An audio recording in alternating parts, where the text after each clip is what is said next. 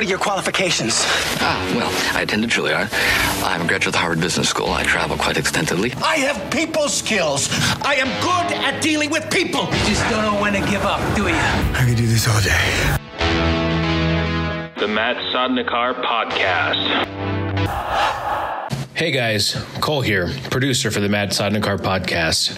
This episode's a bit unique. It features an extremely talented artist named Corbett Kesler. This one's almost a dual medium episode, so head on over to Instagram to check out Corbett's profile. It might help with what Matt and Corbett discuss during the profile.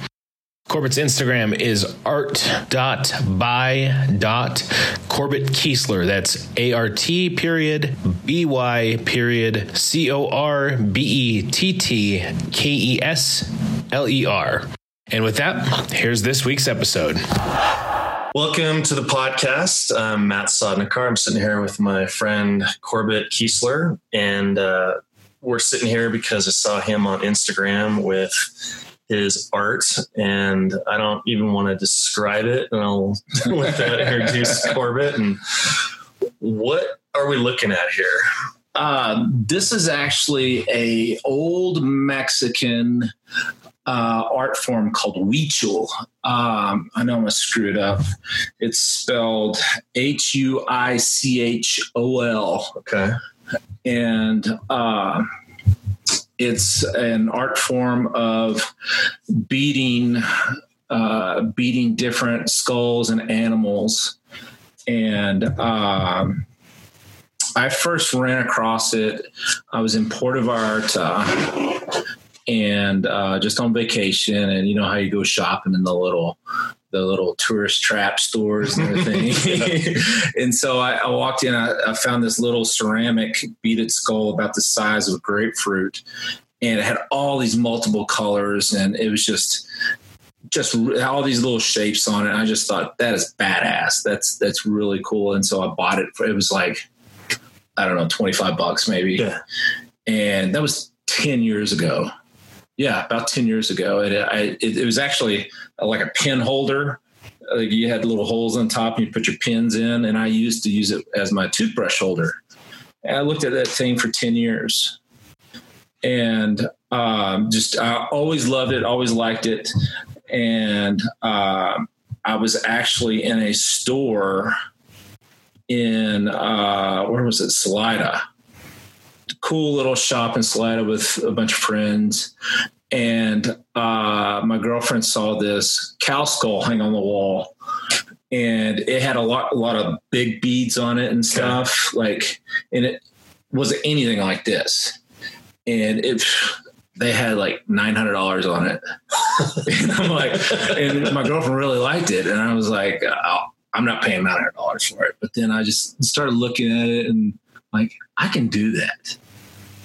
I think I can figure that out. And so there's not a whole lot of research online to how to do it.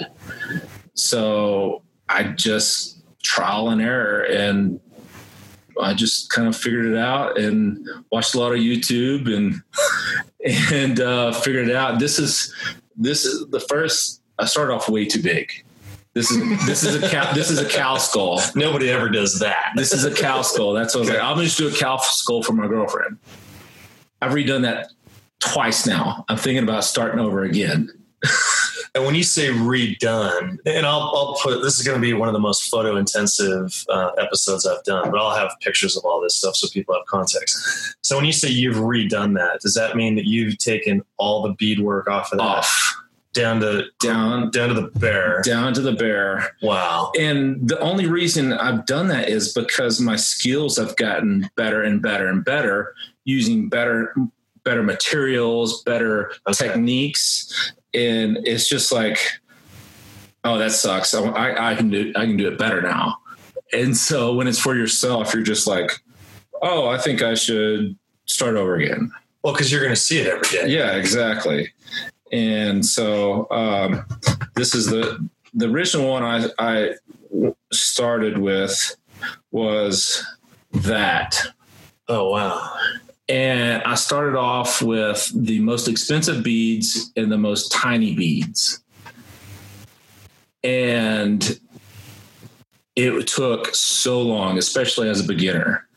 It took forever. And so I just kind of put it to the side. And so once I did a couple other smaller pieces, the ram skulls and stuff, I was like, okay, I got this. And so I changed some techniques and changed some beads and then scraped the whole thing off. Started again, then switched to a different style bead, which was even better, and some different techniques. And now it's like half done on the wall. And I'm like, I think I want to start over again. I'll try to describe it looking at it, but like, obviously we'll put photos up. But yeah, it's a cow skull. The horns are painted gold, and then there's just a gorgeous fade of just blues and silvers and sort of geodesic, more like arrowhead southwestern. And it's just the thing that blew me away, just even looking at your Instagram photos, is just the laser precision on there. And I struggle with detail work, and I'm like an Adobe Illustrator hack. So I look more like on the font, like on the graphic design side. I have to see things. I'll see things not lined up correctly. And the fact that you're working on a 3-dimensional curved, imperfect surface and it's lined up 100%, like I'm getting lost just staring at how precise that is. And it gives me kind of the heebie-jeebies thinking that that would be that would be hell for me. That'd be my eternity, is to do what you're doing, because it would drive me insane. And this is the funny thing about, like, in any other thing that I've self-taught myself everything. Like, growing up, building cars, working on cars back in the boom block age where you build your own boxes in the back of your cars and stereos. My dad would kind of show me a little bit, and it's like, here you go, do it. And so just trial and error. And so I've always learned that way. And I'm not a perfectionist at all by any means. I mean, like finished work, stuff like that, I'm like, this is good. Slap some paint, But this is a different story. And if you don't take the proper steps in the beginning, it screws up. And that's why I've done that one twice now. I'm going to do it 3 times possibly. And you definitely learned how I learned the tricks to keep it all straight. And because like the original beads the second style beads that I use, the kind of the cheaper, more a Czech bead from the Czech Republic. So you can look, there's maybe 15 beads in there. Yeah. But if you look at all of them, there's no consistency to them, the size. Oh. Yeah, the holes are all different. The holes are different. The shapes are all sorts of screwy. And so imagine trying to keep everything straight. And because I kind of work in a pattern around, when none of the beads are uniform, sure, it's even harder to keep everything in line. So I was actually on Instagram, and I ran across a guy that does the same style stuff, but put me to shame. I mean, this guy's stuff is just amazing. Amazing. My skull downstairs is close to what he does, but his stuff was just perfect, and the color schemes and different. And I'm like, how the hell is he doing that? Because I was limited to this bead and the colors that comes in that bead. And finally I got to creep it enough. And I'm not going to say he was friendly, but he was kind of standoffish, just because I guess he didn't want to really divulge what all he does. And so I took it. There's a little bead shop literally 2 blocks from where I live. And I took a picture of his bead, because he had on Instagram a picture of his beads. I'm like, what are these? And the little nice lady in there is like, oh, those are Myokis. Those are Japanese beads. They're more expensive, but the consistency is so much better. And so I switched to these Myokis, and they're almost all perfect. Yeah. So that took everything to a different level. So these are about 1 millimeter across. Yeah. If even that, right? There's a... Yeah. Yeah, slightly bigger than 1 millimeter, and that hole has got to be half or a quarter mil. I mean, they're just crazy. The only bad thing about using these is nobody carries them in town, so I have to order them all online. So you can't really just see them. And so, like going to the bead shop 2 blocks away, but that was a big game changer. And they have a lot more variety and different styles of beads, and they're just limitless. And so, but yeah, that kind of changed the way I did this art. Yeah. And so, if you want to see how I start the design process, I figured out. Yeah, let's go through that. Like you basically have a blank canvas, right? So let's say I've got this skull here. So here's one I haven't even started with. This is some sort of African antelope, and all the skulls that I use normally are fake resin. This is okay. Those horns come off, so it's just a fake resin skull but it looks real. I was going to ask about the human skull, like where you're digging those up. Yeah. I got a story for that, but I like using the fake resin skulls because it's easier to work with. The real stuff kind of gets dry and flakes off. Oh, and you got to do a lot more prep work. And so, what I do here is, so with the blank skull, I do a grid work. So kind of like that. Okay. I do just with a Sharpie. I go underneath and just do a grid work up and down, and you can kind of see it through there. Okay. So I start with a grid work, the actual skull itself. But then sometimes even before that, I start the design process in my head. I'm like, what do I want? And what I normally do is come up with a focal piece on like a ram skull or like a one-dimensional skull, a focal piece, and then build off of there. And I saw this chick on YouTube, and she was doing some kind of little stuff, not to kind of compare to what I do. And she was like, well, I use this program on my iPad. And it was basically a coloring book program. It's called Recolor. So it's literally, this one I paid for, but it's a coloring book. Okay. But what I've done is I go in and I upload a little dot matrix.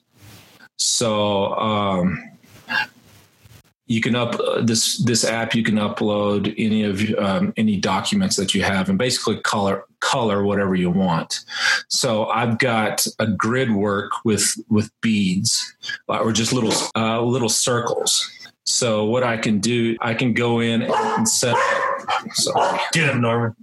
I can go in and set up different colors that match my beads. Okay. And then just start coloring dot by dot. And I can pre-plan out my main design. All right.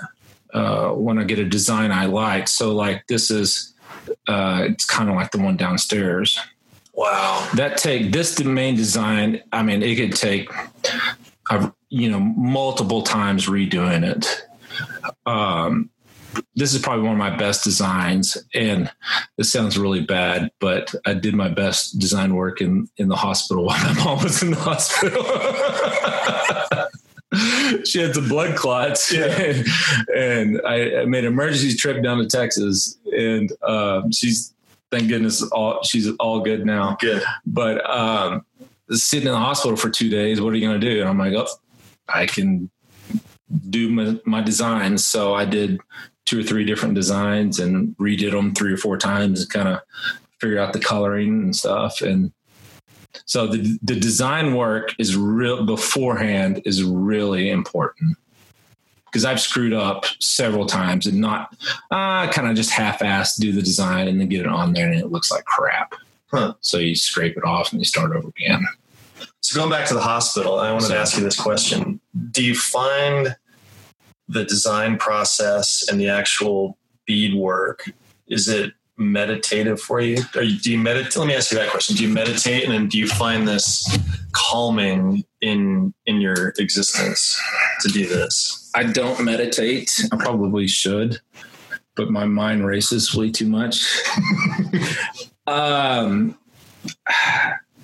I don't think it's really calm. I enjoy the creation more than anything. Okay. The actual creating. And I really like in the design process when I'm on the iPad, when it's finished and I say, that's cool. That's what I like. But the whole process during that, I don't just seek out doing that. Sure. So at the end of it, when you finally get that design, like, are you able to keep your mind focused in the design, or okay. Yeah. All right. Yeah. Because that's what I have to do. I have to keep bringing myself back to the task at hand, because something that is repetitive, like I'll get lost in something that is a creative endeavor. I'm trying to do something that is truly artistic. But when I start getting into the repetition phase of like, all right, I've got this design and implement it, that's when my mind starts, rocket ship leaving, and I got to come back to where I'm at. And I'm the exact same way. So let's say this skull right here. I started on this side. I loved doing this. Okay. Loved it. Just because it was creating. And I'm like, oh, that looks like my design. It's working out well. I'm going to change a few things. But then when you flip over and start the new side and you're copying it, it's not the same feeling. Right. Because you're not creating. I mean, you've already created it, so you're just copying it. So there's definitely some love and some, you're like, one side's cool and the other side's just repetitive. Yeah. So I get that. And when I get to the other side, I got to like take breaks and, that's when I feel like I'm kind of over this type thing, sometimes. Yeah. But, well, you're a musician too, right? Yeah. So does that tie into like learning a song or writing a song and then performing it, where you've kind of, not jumped the shark? That's not the right term, but like, I've never written music or even come. Yeah. So I wouldn't, I like where you're going, but I can definitely see the ties to music and creativeness in that. But sorry, going back to the process. I started.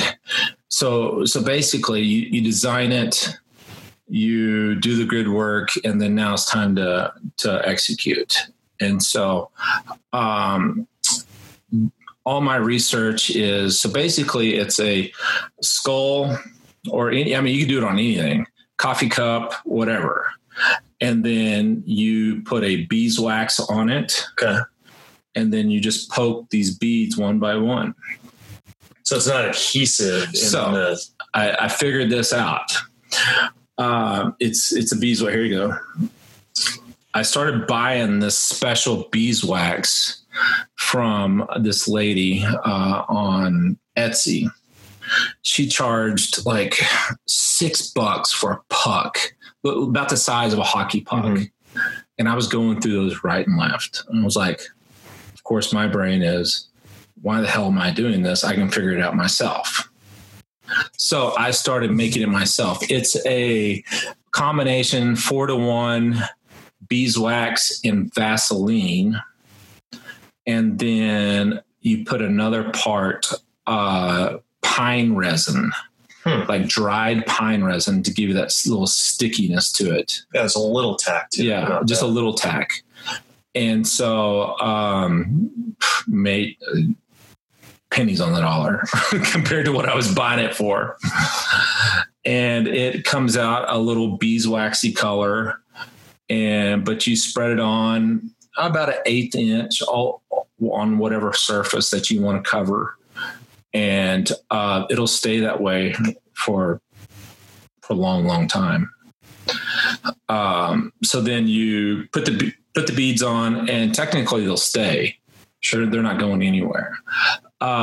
If I'm going to ship a bead or something like that, I'll go ahead and spray a clear coat on it, just like a clear spray paint on it, just to ensure the stick.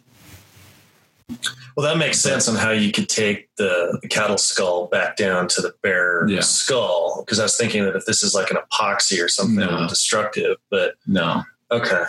So they were probably really not meant to be handled like you would just. Yeah, you wouldn't. I mean, just like art, you wouldn't really.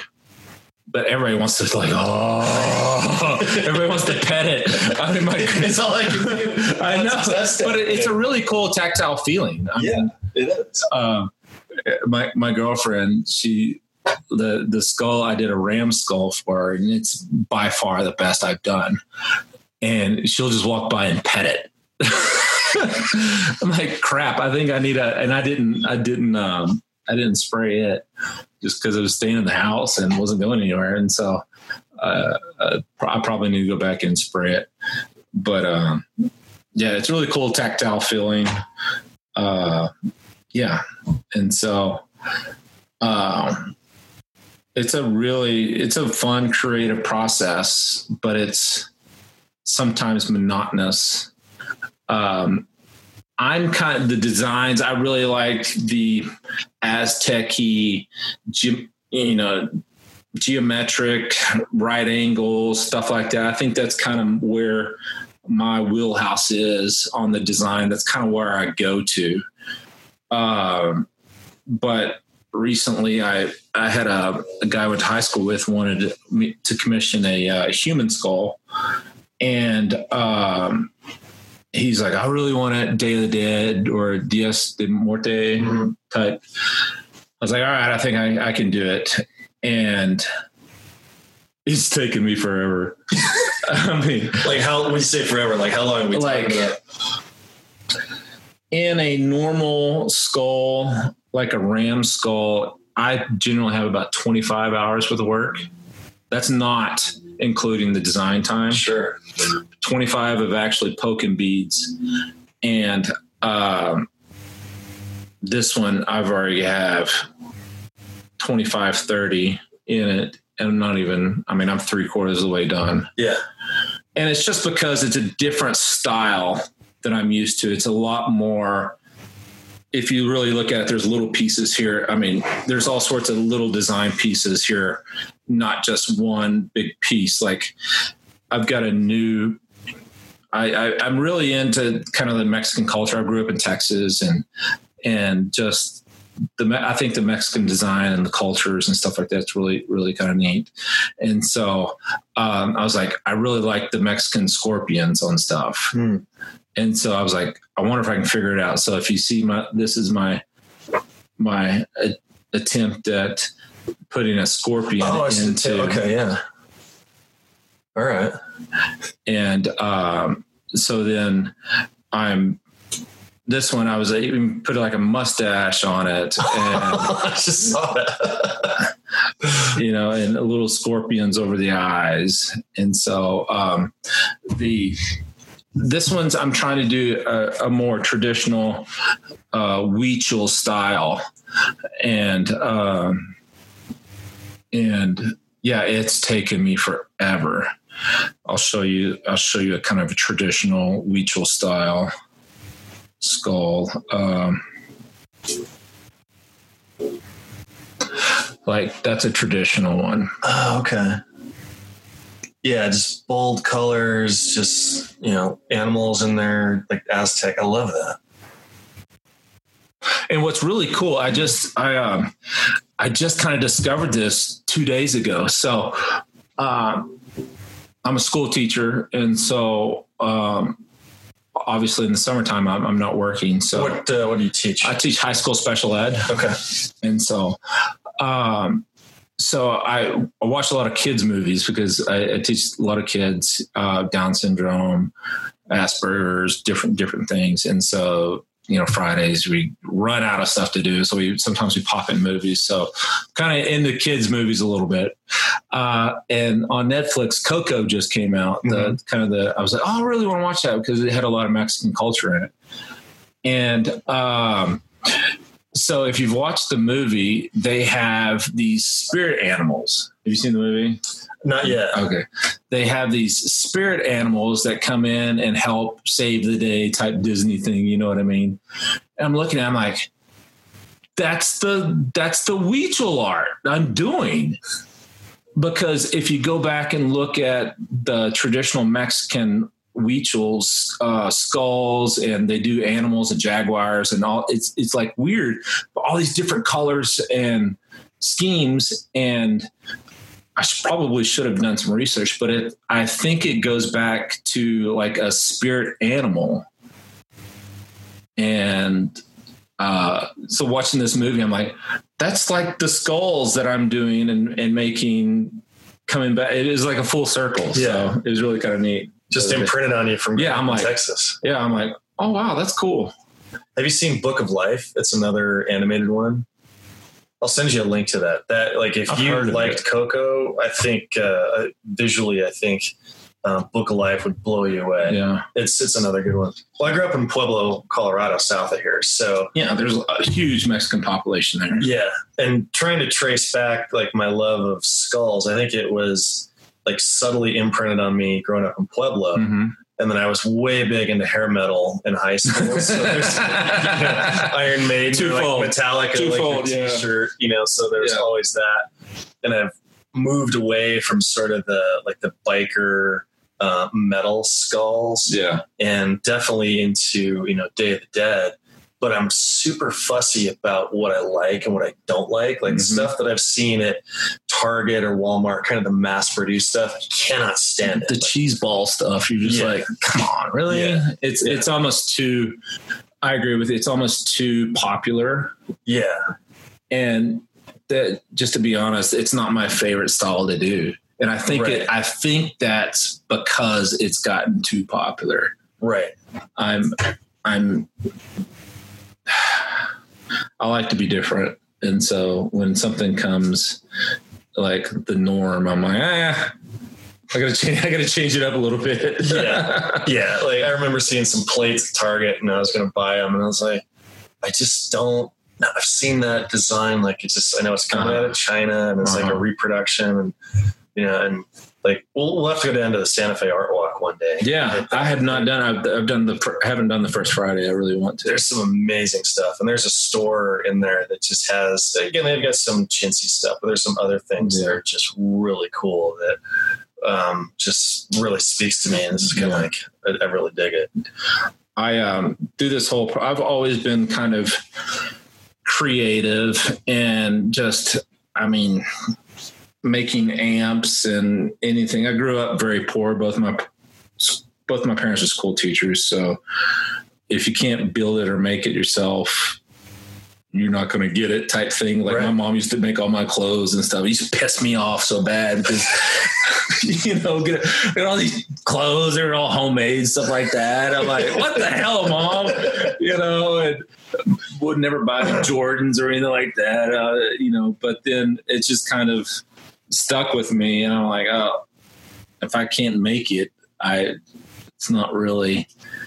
So I started, getting into making when I picked up guitar. I've made guitars now and guitar amplifiers and just different stuff, and that was kind of my creative outlet. And then never really thought of myself as an artist, if you will.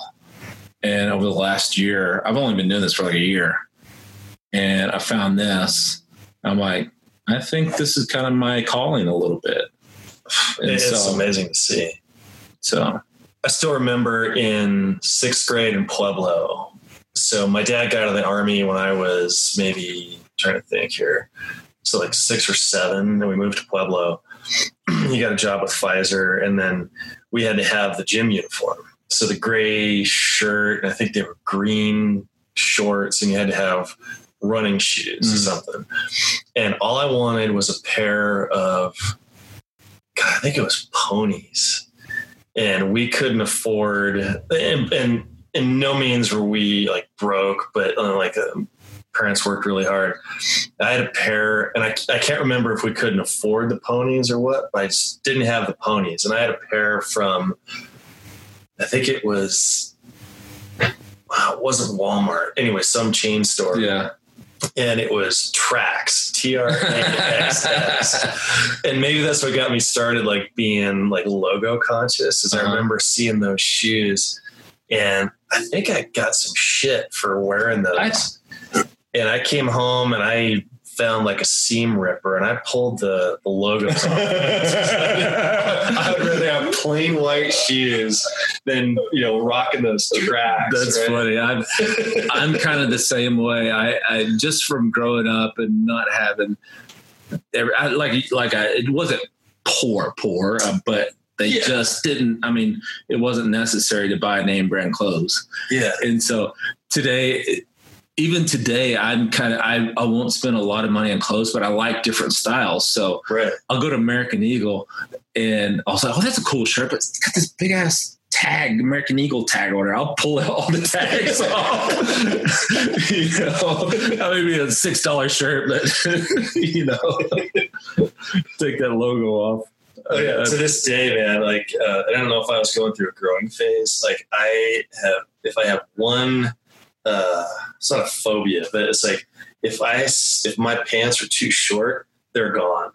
And whether, I don't know if they got washed or dry cleaned or shrunk or whatever, like they could be a month old. If they're too short, I will never wear them again. Yeah. And it comes from not being poor, but I just think like going through growth phase, and all of a sudden I got, high waters on. You're like, no, there's a tight roll, right? Gotta go. So what was your story about the human skull? Oh yeah. So I work at Aurora Central High School, and if you know anything about Denver, Aurora, it's one of the rougher high schools in town. Is it? Yeah. And so one of the teachers started up a I don't know what he calls it, kind of an engineering class. And this guy he's a very eclectic dude. And I had a bunch of tools and stuff that I was not using. So I went down and donated to his classroom. And he's like, "Oh, that's really great." And I don't know how we got it on skulls, but he was like, "Oh man, I got a skull collection. I collect skulls." And my ears perk up. I'm like, "Oh yeah." He's like, "Well, I'll get, since you gave me all these tools, I'll get you something. I'll give you a skull or something." He's like, as I was walking out, he was like, "What do you feel about a live human skull?" And I was like, at first I was like, "Oh, what do you say?" I'm like, "Sure." He's like, "Man, I've had this skull for like 30 years and I've even given it away once and it's come back to me. And it just sits in a box in my garage." And I'm like, okay.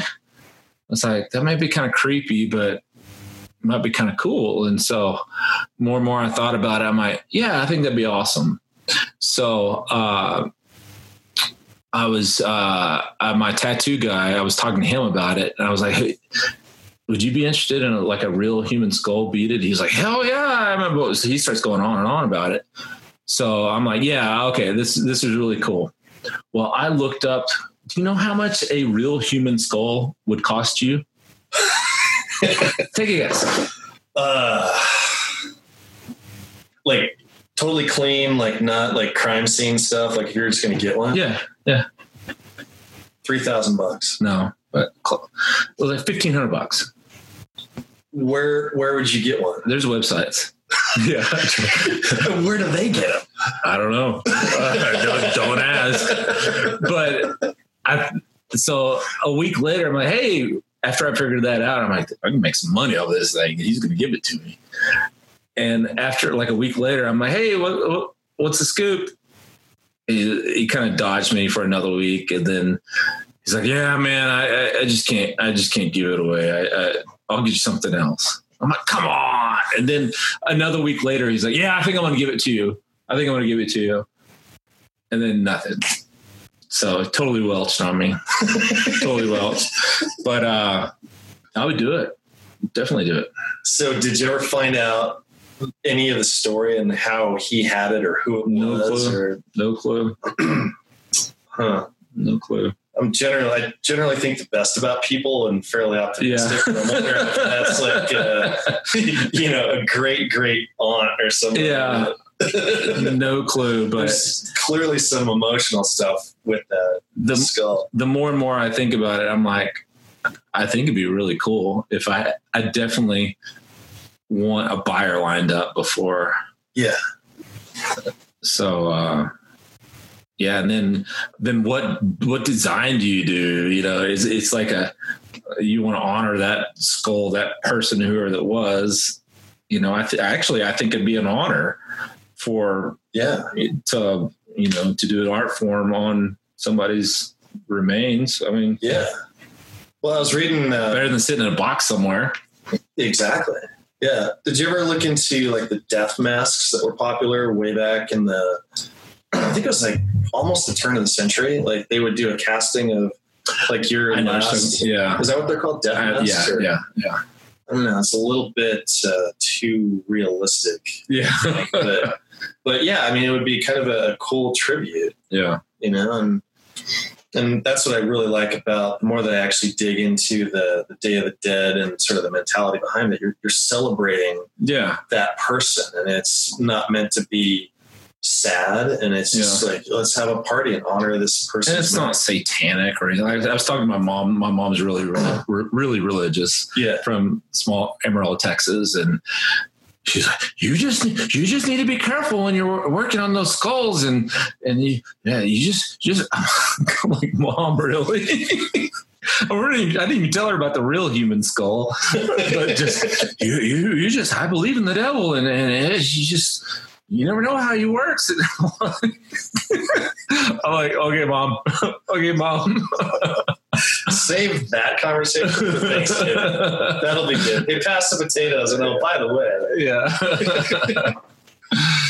So let's go back to the process. So you put the beeswax on there. Beeswax on there. Beads. So then you've got your design, and then take me through putting beads on. So like on a animal skull, I would start in the what you call blaze. Like if a horse has a blaze, like a stripe down its nose, just the center of his forehead.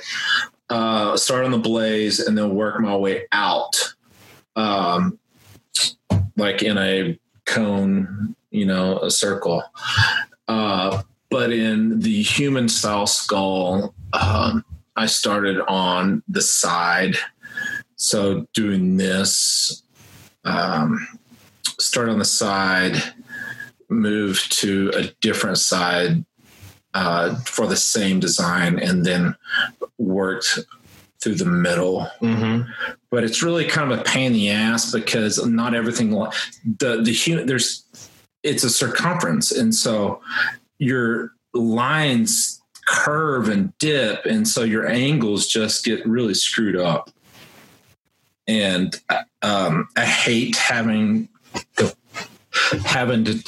turn my beads sideways, but if you look really careful, sometimes there's a sideways bead in there. Oh, okay. And it's just because I ran out of room and the angles weren't quite correct. Sure. And then I'm working my way around just in case there's any flaws or anything doesn't line up. I want it in the back. And how do you actually physically put it on there? Is it a tweezer? It is obviously you can't see this, but it is a pin-like object or like stick with basically a push pin on the end of it. Okay. And what I do is I get a little bit of wax on it. So I just like press it in the wax, and then I've got these little holders that I made, and then it just picks it up one bead at a time and just press it on, and then just keep going. Wow. The traditional Mexican way of doing it, they use a guitar string. They string a bunch of beads on a guitar string and do it, and it goes a lot faster. But I haven't figured out, you would have, I don't even know how they do it, just because they've got all these beads, same color on one guitar string. You'd have to do it all at once. Yeah. I find this easier for me doing when you're doing. I've got 1, 2, 9. I've got 10 different colors on this skull. And so it would be such a pain in the ass. That almost seems like that method would be quilting almost. Like you'd have to sort of see so far into the future to it and then switch. And there's absolutely no good videos on the traditional Hispanic way of doing it. And you can see them doing it for like 2 minutes, if that. But there's you can find a video of learning how to take somebody's spleen out if you really wanted to. You know what I mean? To get their skull. Yeah. But there's no videos on it. And so I just kind of had to self-taught myself. Yeah. So going back to your career. So how did you get into the teaching profession? I mean, obviously your parents were teachers, but what led you to special ed, which I guess is probably the most challenging, right? Yeah. I kind of dodged teaching for a long time. I was in the insurance business for a long time back in Texas, and my ex-wife was a special ed teacher. And, so I've been around special ed a long time. And when we moved here to Denver, I was in the insurance business as well. It was back in Texas, I basically worked for myself. And then moving here, I went to work for somebody else doing the same thing, but it just sucked. It was just a grind, and it was so much different. And so, I was like, I can't do this. I'm not making hardly any money, and I got to figure something else out. And so I was like, I'm going to quit. And my ex was like, what are you going to do in the meantime? I'm like, well, I'll just substitute teach. That way I could take a job or, take a substitute teaching position every other day, and then still have time to go on job interviews, stuff like that. So I was doing that for a while. And then this teacher, I was around this kind of same buildings in Aurora all the time. And this teacher knew that my ex was a special ed teacher and said, hey, need to go on maternity leave. You want to do this for 6 weeks or 8 weeks? And it was really kind of fortuitous because it was all of the kids that grew up in my ex-wife's program. And so I kind of already knew them already. And it was severe needs, special ed. I'm like, yeah, that's cool. So I did that for 8 weeks and loved it. And what did you love about it? The kids are great. Kids are great. And you're at that level, at high school level, you're really just, in my opinion, they've kind of tapped out on all the academics that they're going to learn, kind of maxed out on that. So it's really teaching them how to be a productive citizen and how to help their parents in the kitchen or self-grooming, how to walk to the grocery store, buy yourself some food, come back and cook it. So it's really life skills type stuff. And the kids are great personalities. None of the stuff you have to deal with a regular teenager, except having to change a diaper. But you know what I mean? Right. But, and I just really enjoyed it, fell in love with it. And at the end of that year, that teacher decided not to come back. And so I did not have an education degree. And they came back and these guys said, "Hey, do you want to become a teacher and take this position?" And I'm like, "Sure." So I had to go back, and after I was hired, I had to go back and do a 2-year alternative teaching license program and end up getting my master's in it. And so, that was 7 years ago. Love it. Awesome. Love it.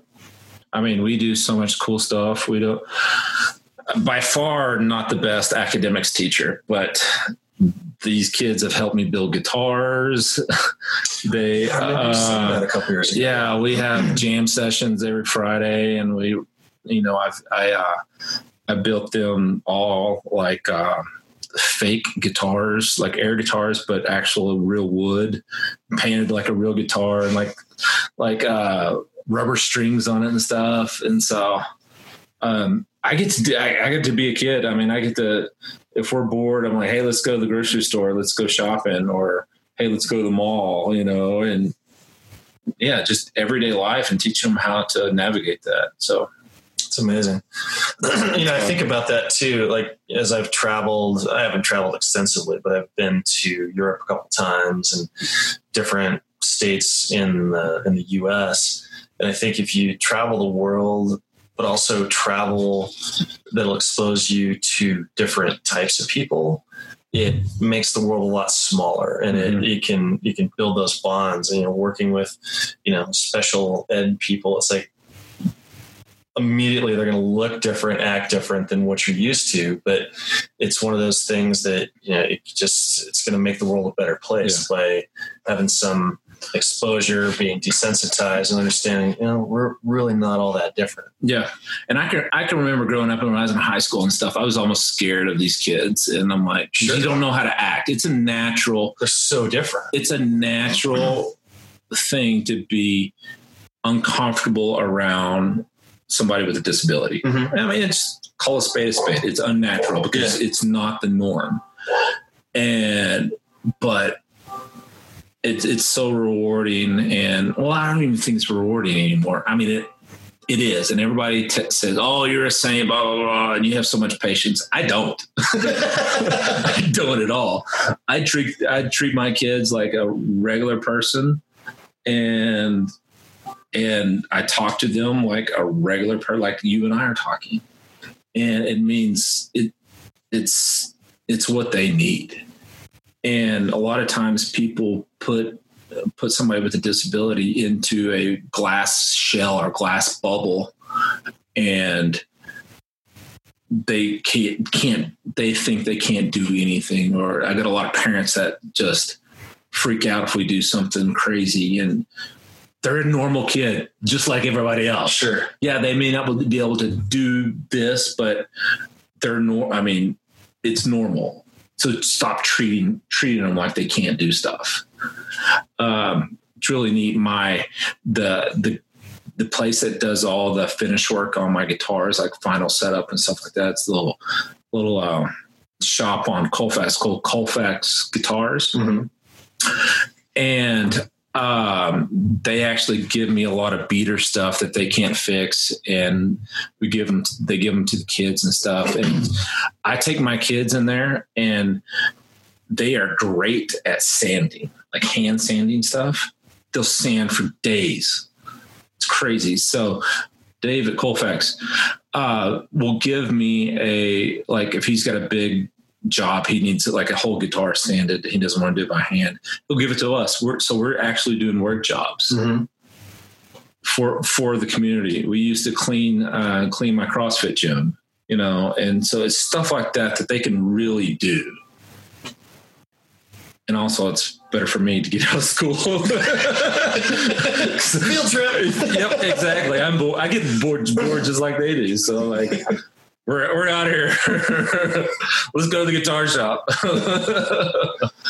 Well, I think you hit up upon a really key point, is that it's kind of, I don't know if it's like a human right, but it's just like, treat everybody else like everybody else. I mean, we all have differences and race, gender, sexual orientation, abilities, disabilities. It's like, that's all anybody's asking for, is just like, don't treat me different than like your best friend. I think, not to get all whatever, but if the world did that, probably be a much better place. So I've tried to get these kids to do some beading, and it's just way too monotonous, too small. But I do bead. I actually learned how to weave. I don't have, that's what that is up there. Oh, okay. Like bead weave, hat bands. I've got some, where do I have those?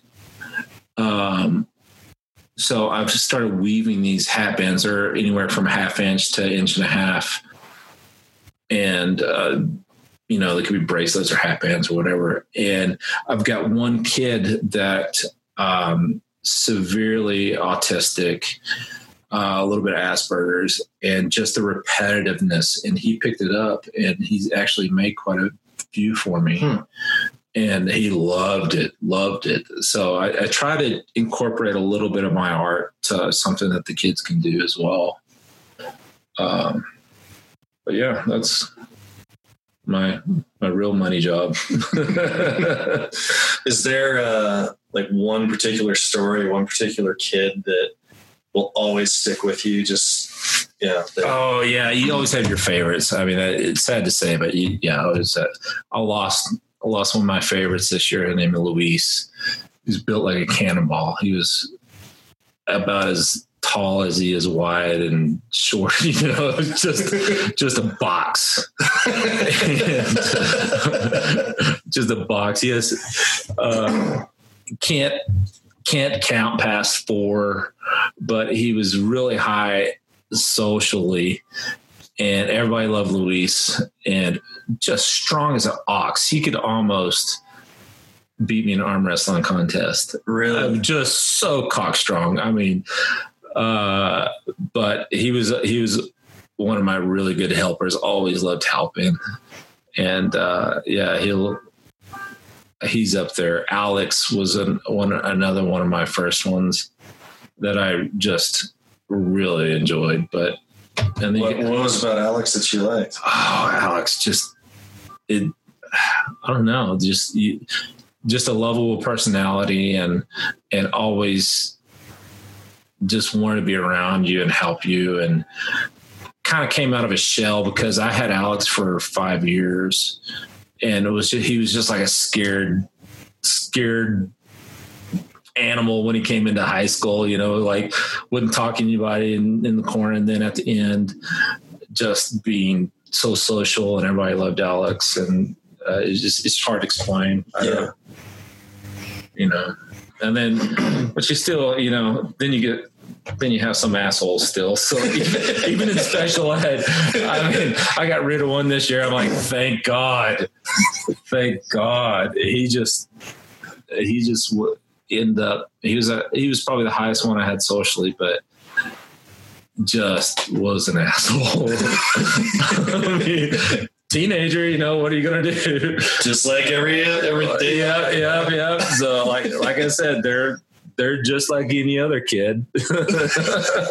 You got your favorites, and then you got the ones you're like, boot them out the door. Off you go. Yeah. Treats you like you're everybody else. Exactly. So, but no, they're good kids. They're fun. That's really cool, man. They're fun. So are you selling the art? I mean, is that selling the art? I've been really fortunate that because it does take so long. I don't do a whole lot of postings like the typical teenager female or selfie. But when I do post my art, it gets a really good, liking. I usually get 2 or 3 hits from each post. And so I've just been doing one-off stuff. Like people say, hey, I want you to do something for me. And so I'll give them a selection of skulls that they can pick from. And then I'll say, what kind of colors are you thinking? And then go from there. Cool. So I have zero inventory. Yeah. People keep talking about, I've got a couple of places that want me to put stuff up in their stores. And I'm just like, I don't have any inventory. I mean, it'd take me forever to get any inventory. Yeah. Because I've been fortunate enough to just be able to turn them, as soon as. That's a good problem to have. Yeah. And so it's really, I'm a big fan of the barter system. One of my first skulls I did, the chick that cuts my hair was like, oh, I love this. I want to buy it. How much? And I felt really bad because I have a lot of time in them, and I'm not getting anything out of my time, So I was like, I'll trade you for haircuts for a year.